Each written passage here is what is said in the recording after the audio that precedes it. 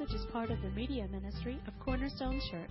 You can listen to this and other messages on our website at www.corner-stone.org or by subscribing to our podcast. Thank you very much. Mike forgot to turn it on. He turned 60 today, so he forgets things. Oh, okay. 60 today.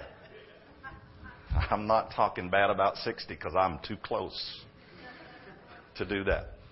All right. Well, somebody would be ready to read verses 1 through 14 of Matthew 22 for just a minute. But I kind of want to set it up for you. When Daryl called and asked me if I would like to speak today, of course, I'd love to speak today. But I had already had a message developing because a group of pastors that I meet with on a regular basis were preparing a series they called Living in the Red. And it was about the parables of Jesus, about the red words of Jesus in the gospel and the parables that he used. And this is the first one that they're going to use. And they had asked me to contribute in the preparation of it. And I'd been working it up anyway. So it was ready. It's warm. Sitting on the front burner, so to speak. So I'm glad to be able to come and present the Word of God to you. But let me set this passage up, because as Jesus begins his ministry, and I get this out of John, the first couple of chapters of John to begin with. And in John, it talks about Jesus turns the water to wine at the wedding of Cana. And not too long after that, he ends up in the temple. And he is stressed. He is angered by what's going on in the temple. And he chases out the money changers, and he cleanses the temple at that point in time. Now let's fast forward to the end of his ministry, 3 years later. And he comes riding into Jerusalem on a donkey. We call that the triumphant entry. And as he comes riding into Jerusalem on a donkey, he goes to the temple. And guess what's going on in the temple? The same old thing. The exact same old thing. And it angers him again. Except this time, it was like in John when he does it, he just moves on. But this time, it stews. You ever just get something in you that just stews? Now, Jesus had that several times, because you can see the disciples in several stories. They're all huddled up over here talking to themselves. Should we ask him that question? I don't know. He hadn't been in a good mood lately. You know, kind of like that. And Jesus just gets in one of those moods. He cleanses the temple, and he's walking out of Jerusalem. So immediately after he does that, he leaves, headed to Bethany, and he sees the fig tree. And the fig tree has only leaves and no fruit. And what does he do? He curses the fig tree. Now, not vulgar language, the fig tree. What he did is he said, may you never bear fruit again, because there was no fruit available for him. And the disciples are going, this is not one of those days that we ask him questions, so to speak. And he comes back, but the disciples do, when they see that the fig tree has immediately withered, they say, how did you do that? And Jesus has a discourse on if you have faith. I'm not going to teach on that, so we're going to move forward. He gets back in the temple. He's teaching in the temple. And the religious leaders walk up to him. And they confront him and say, who do you think you are? That's my words for it. But they ask him, who gives you the right, the authority to do these things? And Jesus has a few words to say. But then he goes into a discourse of 3 different parables of saying, basically, your problem is you don't understand how the kingdom of God works. You don't understand that this religious practice you have in making up your own rules and putting these burdens on people and asking them to do things that you would not do yourself. And I get that gathered from different stories and passages and confrontations that he has with these people. He's saying you don't understand the terms of the kingdom of God. See, there are terms, there are conditions on operating in the kingdom of God. And I know that's a surprise to you, since by grace we come to faith. By faith and grace we become children of God. And I'm not saying anything against that, but I'm saying we need to understand, once we are in the kingdom, what are the terms of living as servants of God in the kingdom of God. And that's what he's dealing with. Now, there is a lot of interest in heaven today, right? And we kind of equate that with the kingdom of God. Matter of fact, when we talk about the kingdom of heaven or the kingdom of God, most of the time our minds go to when we die and go to heaven, or Jesus comes back and takes us to heaven, or that's what we're thinking about. You may have read the book, Heaven is for Real, or seen the movie, Heaven is for Real. I'm not going to discuss that. I'm just going to point out how that relays to us, the message that the fervor over this relays to us is that people are really still interested in the hereafter. What happens in heaven? What heaven is going to be like? And anybody that says they have a word on that, they jump on it. They want to know what it's like. Well, in these three parables, Jesus tells one about two sons. One was obedient. One was first had an attitude of disobedience, but he went and did what he said anyway. What God was, or what the king was telling him to do, the father was telling him to do. The other said, sure, I'll go do it, but he didn't go do it. Which one was obedient? He tells that story. Then he has the story of the vine dressers and how they actually, when people were sent, servants were sent to collect the produce, they were mistreated, rejected, killed, and even they killed the son when he came. And then he gets to Matthew 22. And he tells this third parable. And I'm going to try to tell it to you, but you pay close attention to it so when it's read in a moment, you can tell me if I missed something, okay? You can check me out to see if I did. And I don't like to memorize Scripture. I like to memorize it in story form. So we're not talking about verbatim. We're talking about, do I get all the elements in it? And I may not. So check me out, make sure I get them right. But Jesus tells this story, and he says, the kingdom of heaven is like this. Okay? The kingdom of heaven is like this. A certain king arranged a marriage for his son. And he sent out his servants to call those who had been invited to the wedding. But they were not willing to come. So a little later, he sends out more servants. And he says, see, the oxen and the fatted cattle have been killed and prepared. Come to the wedding. And they made light of them and went about their own way. Some to their farms, some to their businesses. And he talks about that what happened after that is that some others took those servants and mistreated them and even killed some of them. And the king, when he heard about this, he was furious. And he sent his armies down and he destroyed those murderers and burned their cities. And he said, those were not worthy to be a part of my son's wedding, of my kingdom event or affair. So he sent his servants out, even more servants out again, and he says, go into the highways and the byways, go everywhere, is what he's saying. And invite everyone. And they came and they filled the banquet hall, both good and bad people. But the king comes in and he looks across the banquet hall and he spots one man who is not wearing a wedding garment. And he goes up to him and he says, friend, how is it that you came to be involved in the wedding, but you're not wearing a wedding garment? And the man was speechless.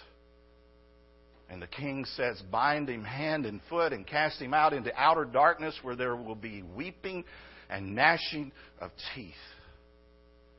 For many are called, but few are chosen. Okay, you hear that? Did you get that? Let's hear it read from the Bible. Anybody want to volunteer to do that? You want to mic this? If somebody is reading it, okay. Who's going to read it? Okay. We got one over here. You're the microphone stand. Yeah, good. Now pay attention because I'm going to ask you a few questions. This is a difficult passage and I need some help. All right? So through 14? Through 14. And again, Jesus spoke to them in parables, saying, the kingdom of heaven may be compared to a king who gave a wedding feast for his son, and sent his servants to call those who were invited to the wedding feast, but they would not come. Again he sent other servants, saying, Tell those who are invited, See, I have prepared my dinner. My oxen and my fat calves have been slaughtered, and everything is ready. Come to the wedding feast. But they paid no attention and went off, one to his farm, another to his business, while the rest seized his servants, treated them shamefully, and killed them. The king was angry, and he sent his troops and destroyed those murderers and burned their city. Then he said to his servants, The wedding feast is ready, but those invited were not worthy. Go therefore to the main roads and invite to the wedding feast as many as you find. And those servants went out into the roads and gathered all whom they found, both bad and good. So the wedding hall was filled with guests. But when the king came in to look at the guests, he saw there was a man who had no wedding garment. And he said to him, Friend, how did you get in here without a wedding garment? And he was speechless. Then the king said to the attendants, Bind him hand and foot and cast him into outer darkness. In that place there will be weeping and gnashing of teeth, for many are called, but few are chosen. How'd I do? Thank you. I was really nervous about that. I don't know if you noticed my voice in the air that I was breathing in and out. I was nervous about telling that story because sometimes I don't get them right. But here's what I want to ask you. What did you notice about the passage that just struck you thought was important? Anything stand out to you? No. I'm wearing hearing aids, just so you know, so I'm going to need you mic'd on that. What stood out to me is that both good and bad came to the wedding. Okay, both good and bad. Anyone else? Rick over here has got us.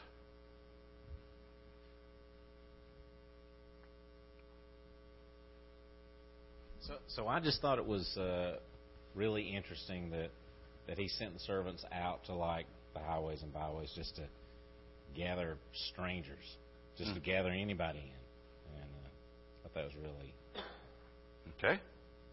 interesting. Very good. Anyone else? Something important? We have someone. We probably should have had them come to you, I guess. You get your walking in. It just stood out to me that everybody at the banquet had on the wedding garment except for the one man. Okay. That might be important, huh? Yes. Anything else? Is there a question that you had involved in there? Something that when you kind of one of those things, when I get through the gates, I'm going to ask this of God. Is there a question involved? No questions? Yes. Okay. All right. How did they know to have on a wedding garment if they were just brought in at that very moment? Okay. So if everybody was brought there and he didn't have on the wedding garment, then why was he sent out and bound and tied and the end of the passage? Why wasn't he welcomed with the wedding garment if he was brought in with everybody? Okay.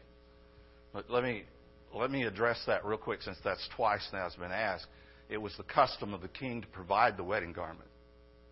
Okay? Yes, sir? Rick had another question. Yeah, the phrase, and I'm probably at fault for never having really investigated it, but the verse 14, many are called, few are chosen. I have absolutely no idea what that means. And if I think about it, I can't logically figure out what it means. Okay. So I'm hoping you'll. Well, I hope I do too, Rick. But I'm hoping.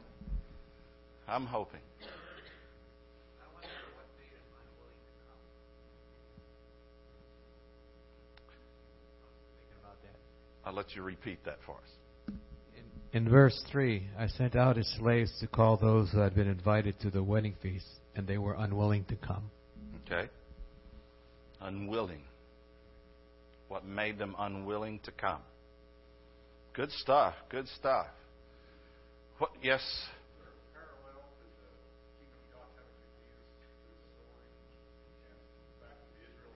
Rejected him, and then it goes out to Gentiles, so on and so forth. And yet some are believers and some are still rejecting him? Yes. That's the deep stuff, though. That's the deep stuff that, yes, ma'am.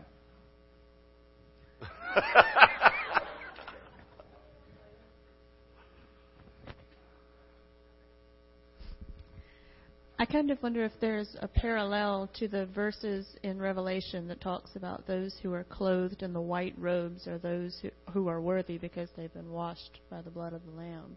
And they're the only ones who are clothed in the white robes. Very good observation. Good stuff. That goes with what Bruce was talking about, too. Eventually, we get to that. But again, some of that's deeper than I intend to go today for further discussion on it. But I will touch on some of it. But let me ask a question. What did Jesus say the kingdom of heaven is like?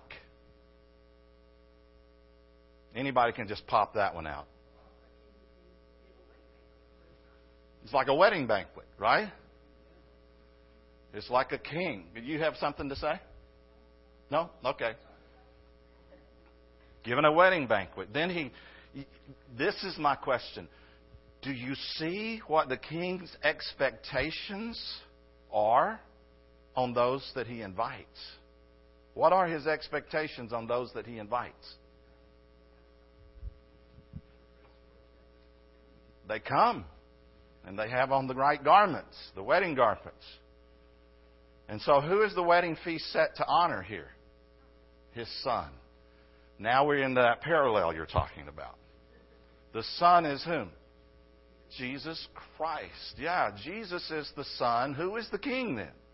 All right, now we're tracking with this. We know what Jesus is trying to show us, that God is like this. And the kingdom of heaven is like this. Now, when Jesus came, his very first message that's recorded in Mark chapter 1 is, repent and believe the gospel, for the kingdom of heaven is at hand. In other words, I have come, Jesus is basically saying, I am here to show you what the kingdom is like and to let you engage in the kingdom of heaven. He's not saying, I'm here to tell you what it's going to be like when you go to heaven. He's here to say, I brought the kingdom of heaven to you. It's time for you to know how to participate in it, and you need to know some things to do that. Repent means essentially change your thinking. It doesn't mean you have to be grieved inside and fall on your face. Now, sometimes that happens when you repent, when you realize how bad you violated something, and you repent with emotion and with grief. But basically, it means just change the way you've been thinking about it. And 180 degrees difference from this. And Jesus is saying it's time to change the way you're thinking, but He's going to provide us the real information so that we can compare it and think, what is God like? What's the economy of the kingdom like? What can we do in participating in the kingdom now? Not waiting till we go to heaven, but what can we do now to participate in the kingdom? And a very simple thing He reveals in these passages that we're going to look at. But one of the things that sometimes it makes me hard to understand the difference in the Bible is the worldview that it's coming from. You see, there are essentially three worldviews that are prominent in the world today even. And he is actually speaking out of one of these worldviews. Now, you and I live in the worldview called right and wrong. We essentially see everything from a standard of right or wrong.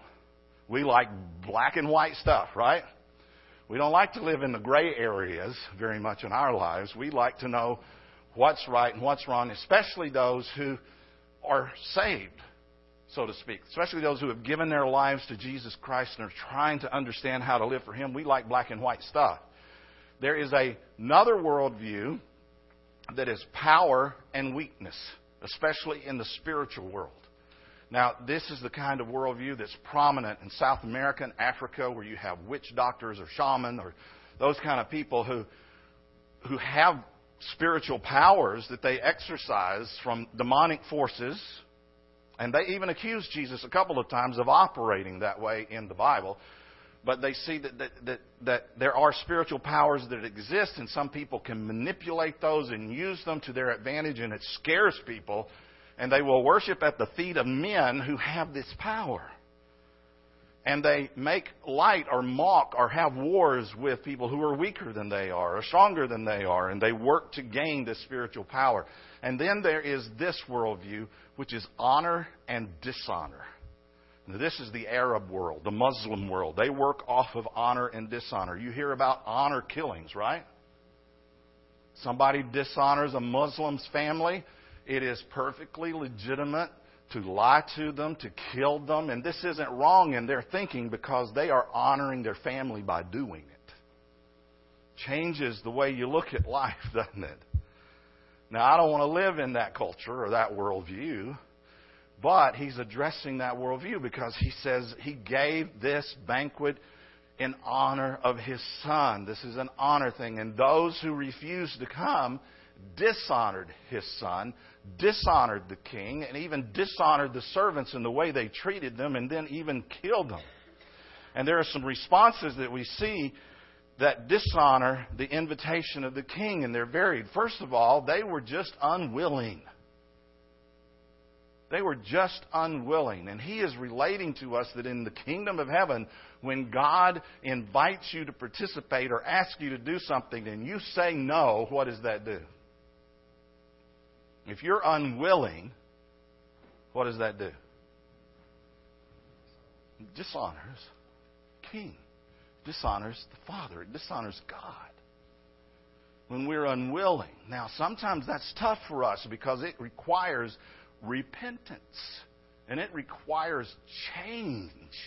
And it requires sacrifice sometimes. These servants who went out made a sacrifice, went out into dangerous areas. They were seized, spitefully treated, even lost their lives. But the call went out to them, or they were sent out to give the call to others to come in. And some were unwilling. Others were hostile, making light. You may have one time been hostile yourself toward God, and you saw and repented of your thinking and came to Christ. Sometimes when bad things happen to us, we can become hostile again. There are times that I've been hostile with God in my praying. When something that I did not want to happen happened, or something that I wanted to happen wouldn't happen, and it really took away from my life or my thought of how my life ought to be lived and changed the way I had to go about life. When that happens to me, I tend to be hostile. And then there were violent men who actually seized and killed the servants. And then, of course, the fourth one is the guy who just was not willing to change into the garment. He wanted to be a part of the religious festivities or the wedding festivities or the kingdom of God as it was operating at that point in time. He came in to look, but he wasn't willing to change, and he dishonored God by not being willing to put on the robes of righteousness and at the same time being willing to step in and participate in the kingdom.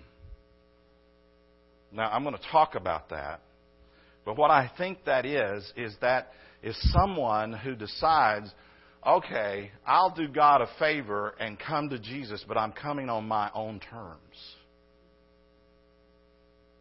Now, we sing the song, I think it's Billy Graham's favorite. He wrote a book called Just As I Am. How many of you know that hymn? Heard it a lot of times, especially if you've been involved in a Baptist church very long. We've heard that song over and over again. But I want you to consider and tell me what you think. And this is, I'm inviting you to discuss again. What is the difference in coming just as I am and coming on your own terms? What's the difference in that? Anybody have a thought? Surrender. Can you elaborate a little bit? Well, I mean, you just accept it for what it is. You don't try to change it. You just accept it. Okay. You accept the conditions. Say it again, I'll repeat it. You limit God to how much you can change or are willing to change, you're saying. Now, I'm not going to ask you to respond to this, but I want to ask you to consider this question. How much are you surrendered? Are you coming to God on your own terms? What is it that you say, okay, you can have this, but this is off limits, God. I'm willing to change this much, but I'm not willing to go that far in following God.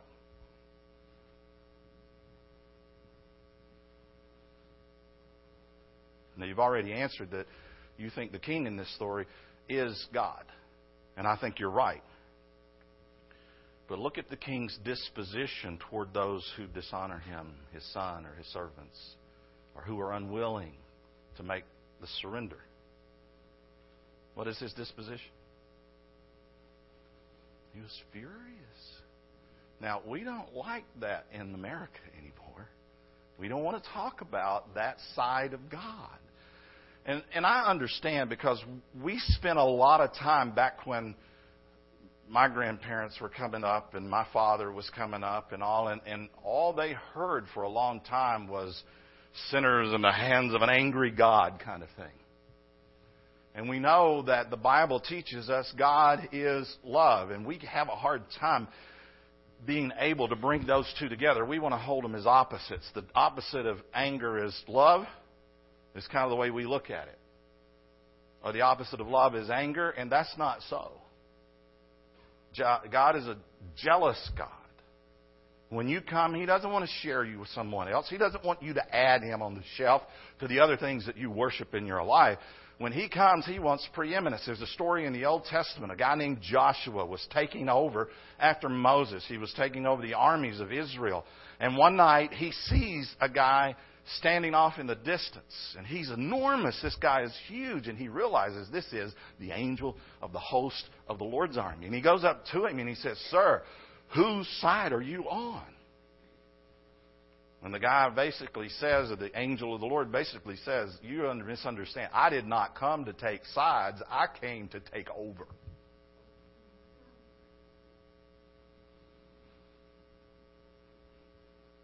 That is the economy of the kingdom of God. If you want all that being a part of the kingdom of God has, if you sometimes wonder, where are the miracles that used to happen? Where are the answered prayers that we get preached to, that God answers prayers, but He doesn't answer mine? Where are the messages that come from God to other people other than just the pastors? Where are those messages coming? What happened to all that? Where is the Word of God anymore? You know, there was a famine of the Word of God in the land of Israel for 450 years, from Malachi to Matthew. There was a famine of the Word of God, the Bible says. And I'm noticing there's some sort of famine like that again. If you go to different churches, which I've been afforded to do over the past few years, if you go to different ones and hear, sometimes you just, what is happening?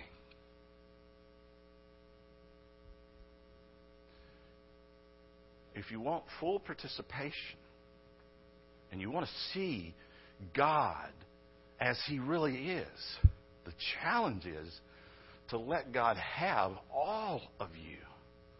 Now, I can't tell you that that's a constant thing for me. I don't even know that it's ever a full thing for me. I wrestle and struggle to be in that place, and I come back before God not just every morning, but several times in the day and go, okay, I think I'm getting in the way again.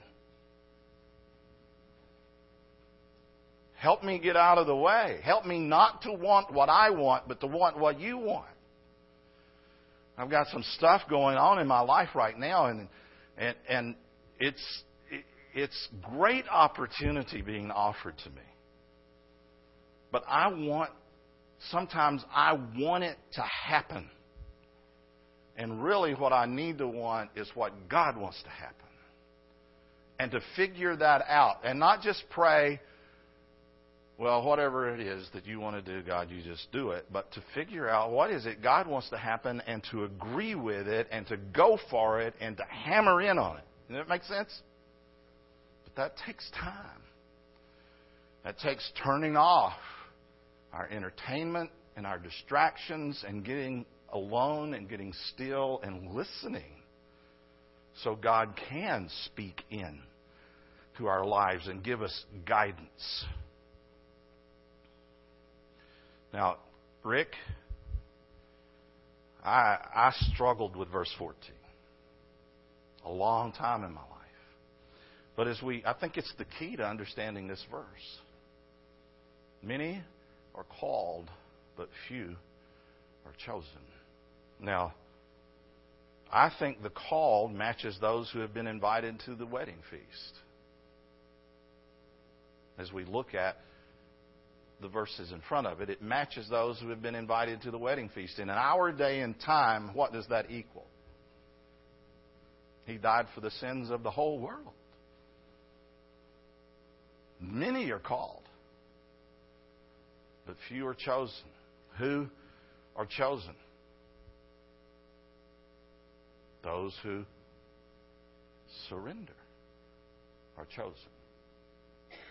And once they're chosen, what happens to them? They're in here. They're kind of running underneath everything else. Did you see them? What do you call them? Servants. And once they were called and chosen, then they became what? Sent.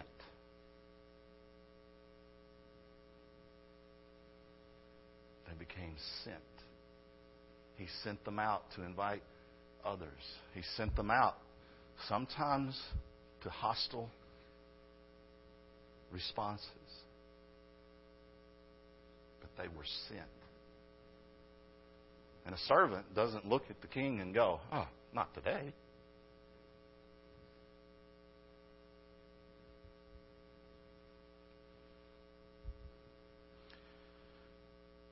See, Romans explains this to us. Paul, in knowing what the gospel said and trying to help the Romans understand, he says, this is so important that we get this. For how then shall they call on him in whom they have not believed? And how shall they believe in him of whom they have not heard? And how shall they hear without a preacher? And how shall they preach unless they are sent?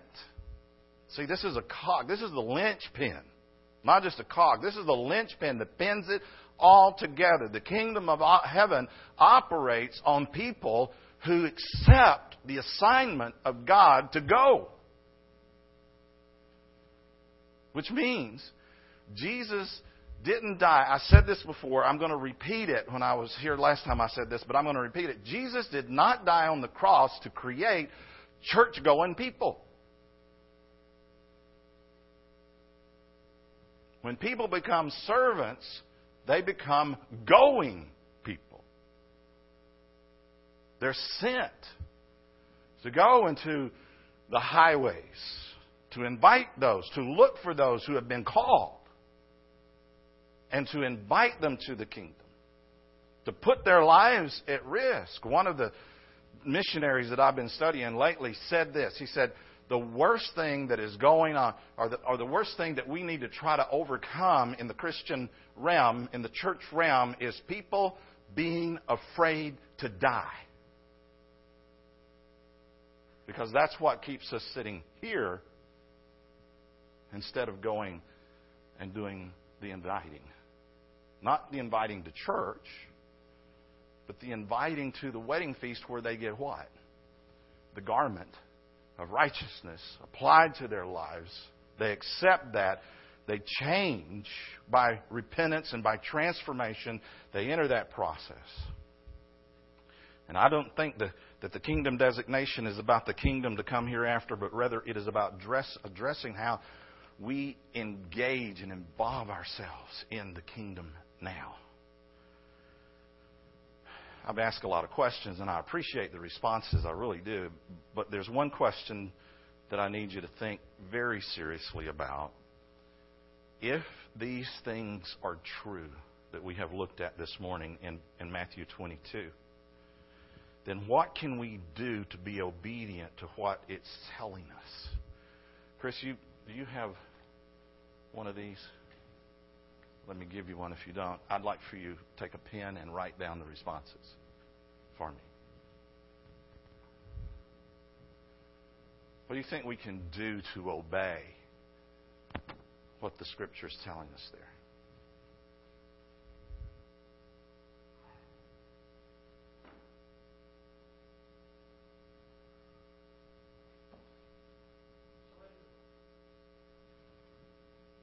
Surrender. Listen.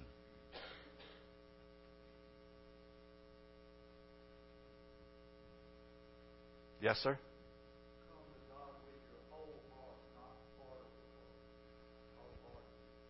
Wholeheartedly come to God.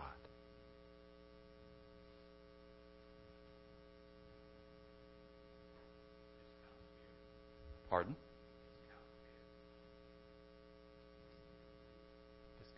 Discount fear. Discounts here. Speak up, yes. Fear. Oh, okay. Thank you. My wife can hear you back there, and I can't hear her here. Anybody?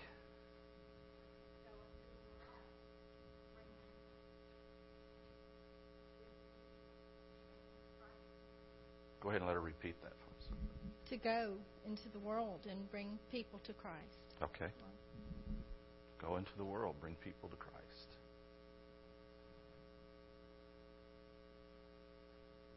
Yeah, I'd say first thing he said in regard to honoring God, just to understand what we're doing is all about honoring Him or not honoring Him. That's the right and wrong stuff that we live by, right? Black and white. Honoring or dishonoring matches up to that as well. Very good. Anybody else? The most difficult question I'm going to ask today, you don't have to answer it out loud, but I want you to answer it to yourself. And I'd like for you to write it down. If you have a bulletin or something to write it down on, I want you to pick one thing, one action, not idea, but an action that you can take this week to obey something God has said to you today.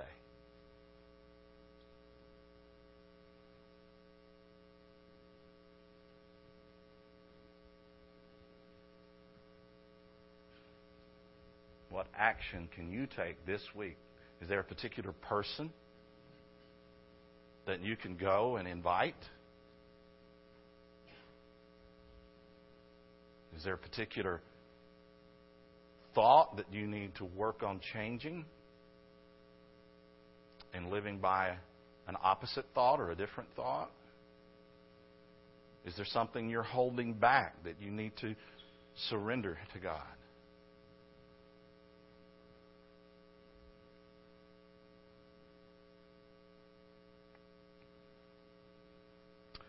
And of course, I would challenge you that if you are in a place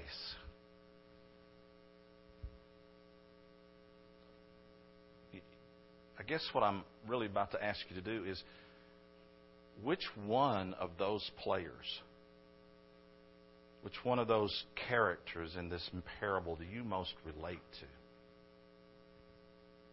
Which one do you most relate to? And if that, what can you do to be the servant in the kingdom of God?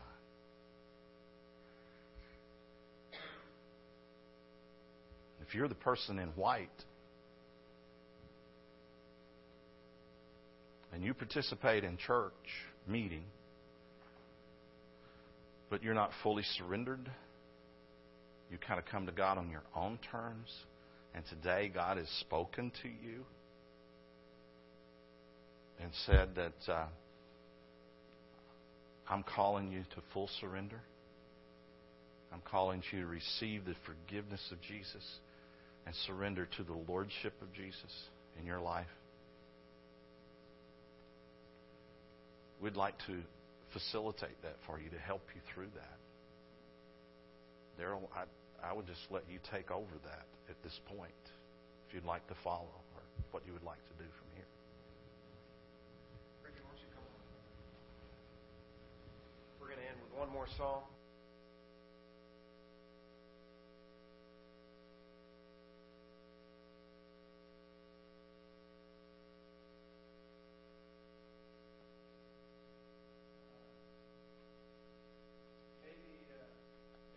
realizing that we're on the sidelines and we're not out on the highways and the byways. We're not doing our job. And so, Lord, for these next few moments, would you give us reason to be motivated? And I pray that our motivation would come straight from our desire to honor the one who has given his life for us, your Son, the one who the feast is for, the one who the wedding party is for, in honor of him who has clothed us, his bride, in white garments, made that possible, the one who has married us and called us beloved. Lord, my prayer is that we, the bride of Christ, would, with you, our Father, honor the Son. Honor him by doing what we are blessed to be called to do, which is go and be sent ones, be messengers, be angels in this world, so that others could have what we received. So, Lord, meet us where we are, and don't just convict us, Lord, of maybe our sideline sitting. Give us that specific thing we can deal with in our life that Jackie mentioned, Lord, that he challenged us with. Give us, Holy Spirit, that specific thing we need to deal with today and Monday, tomorrow, to change things so that we are active in the going and active in the telling and the inviting. Give us something to work on, Lord. Holy Spirit, be clear with us in just these last few moments. We pray in your Son's name for his honor. For his honor. Amen.